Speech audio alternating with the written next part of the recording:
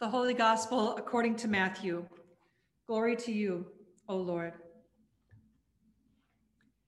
When the Pharisees heard that Jesus had silenced the Sadducees, they gathered together, and one of them, a lawyer, asked a question to test him. "Teacher, which commandment in the law is the greatest?" He said to him, "You shall love the Lord your God with all your heart, with all your soul, and with all your mind. This is the greatest and first commandment, and a second is like it. You shall love your neighbor as yourself. On these two commandments hang all the law and prophets." Now, while the Pharisees were gathered together, Jesus asked them a question. "What do you think of the Messiah? Whose son is he?" And they said to him, "The son of David." And he said to them, "How is it then that David by the Spirit calls him Lord, saying, 'The Lord is my Lord. Sit at my right hand until I put your enemies under my feet'? If David thus calls him Lord, how can he be his son?" No one was able to give him an answer, nor from that day did anyone dare to ask him any more questions. The Gospel of the Lord. Praise to you, O Christ.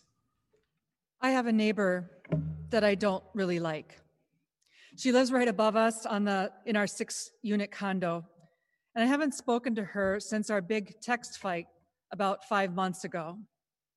Her number is now blocked from my phone, and sometimes I've even used the H word to describe how I feel about her. And yet, this sign right here hangs in our shared yard, and I'm the one who put it there. Love thy neighbor. Your Black, brown, immigrant, disabled, religiously different, LGBTQ, fully human neighbor. And I really do believe these things, except for the one neighbor upstairs. Jesus says to the people who challenged him about the greatest commandment that we are to love God with all of our heart and soul and mind, and love our neighbor as ourselves. Really, Jesus? Even the one upstairs? Now, maybe you've heard before that preachers often preach the word that they themselves need to hear. So, you're welcome to listen in today as I preach to myself.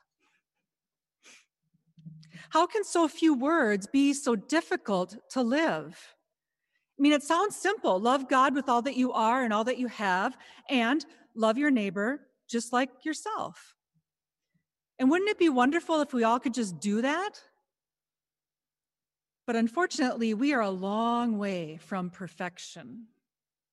As we often say as Lutherans, we are both sinner and saint, perfectly and fully redeemed by God, and at the same time, always in need of reforming. Now, maybe you can relate. How do you feel about your neighbor? Jesus says, love your neighbor, but what if your neighbor is a pain in the side or another body part? Theologian Friedrich Buechner writes in his comments about this text, by loving God and your neighbors, Jesus doesn't mean loving as primarily a feeling. Instead, he seems to mean that whether or not any feeling is involved, loving God means honoring and obeying and staying in constant touch with God. And loving your neighbors means acting in their best interests, no matter what, even if personally you can't stand them. Now, I like Buechner's quote because it allows me to act in my neighbor's best interests, even while I'm complaining about them under my breath. Maybe Jesus believes that if we do that long enough, our feelings will begin to change.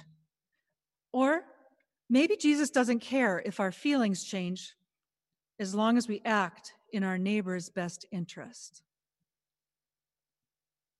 ELCA pastor Sharon Blizzard writes, love is patient and kind and all that jazz, but it is also tough.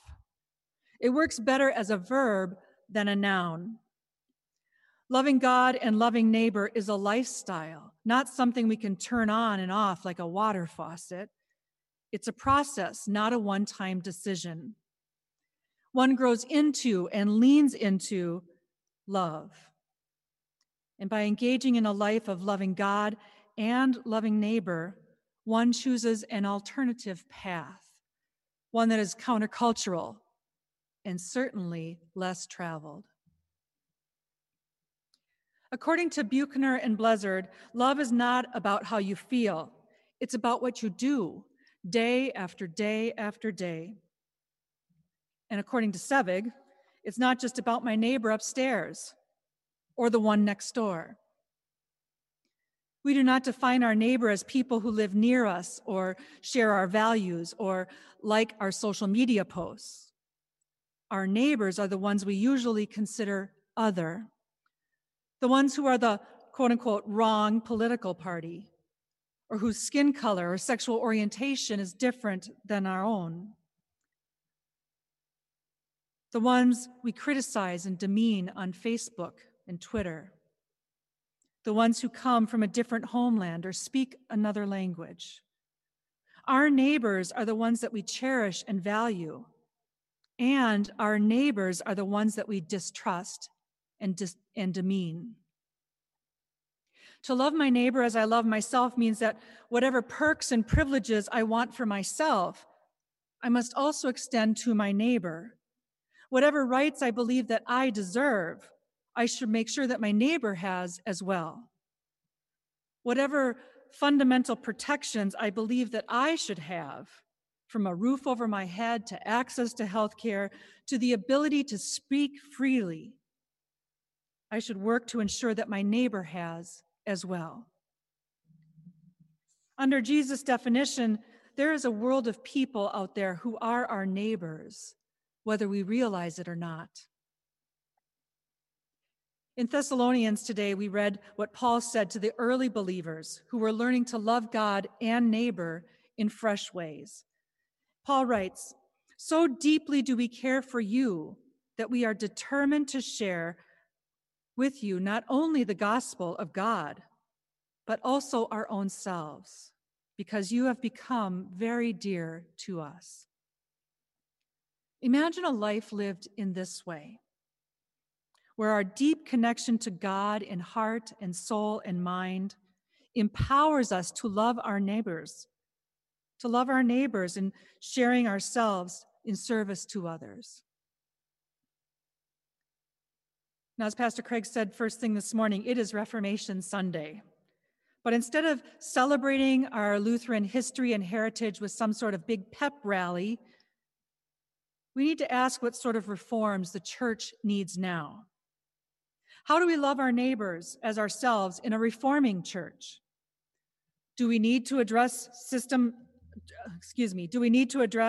racism, hunger and poverty that's growing worse every year, protections for our vulnerable neighbors? We need to ask who is not gathered around Christ's table with us, and why not? Let's dream of a bigger reformation, one that looks at systems of power and Christ at work in the world today. Because of COVID-19, nothing is the same. So much of how we understand and how we live life has changed. So, could the pandemic reform who we recognize as neighbors and inspire us to love God and neighbors in new ways?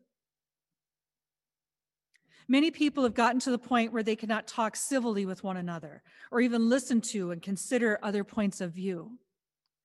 Where's the love of God and neighbor in that? We need a reformation of love, dear friends, a divine overflow of love poured out for our neighbor and for those we consider enemies. A bridge of faith constructed across a chasm of despair and fear and anger. And if we truly believe that Christ's nature is love, then how are we doing as faithful reflectors and ambassadors of that love? I believe we can do better. I know we can.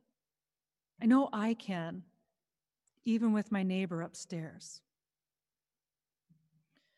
It is not going to be easy, but it is possible to love my neighbor, even the ones I don't particularly like, because this love is motivated by and expressed through the unconditional love that we receive every day from the Holy One. Whether we deserve it or not, whether we feel it or not, God's love for us overflows. And this Reformation Day, let love be the mighty fortress that cannot be breached. And let love be our watchword and response in the days to come. Amen.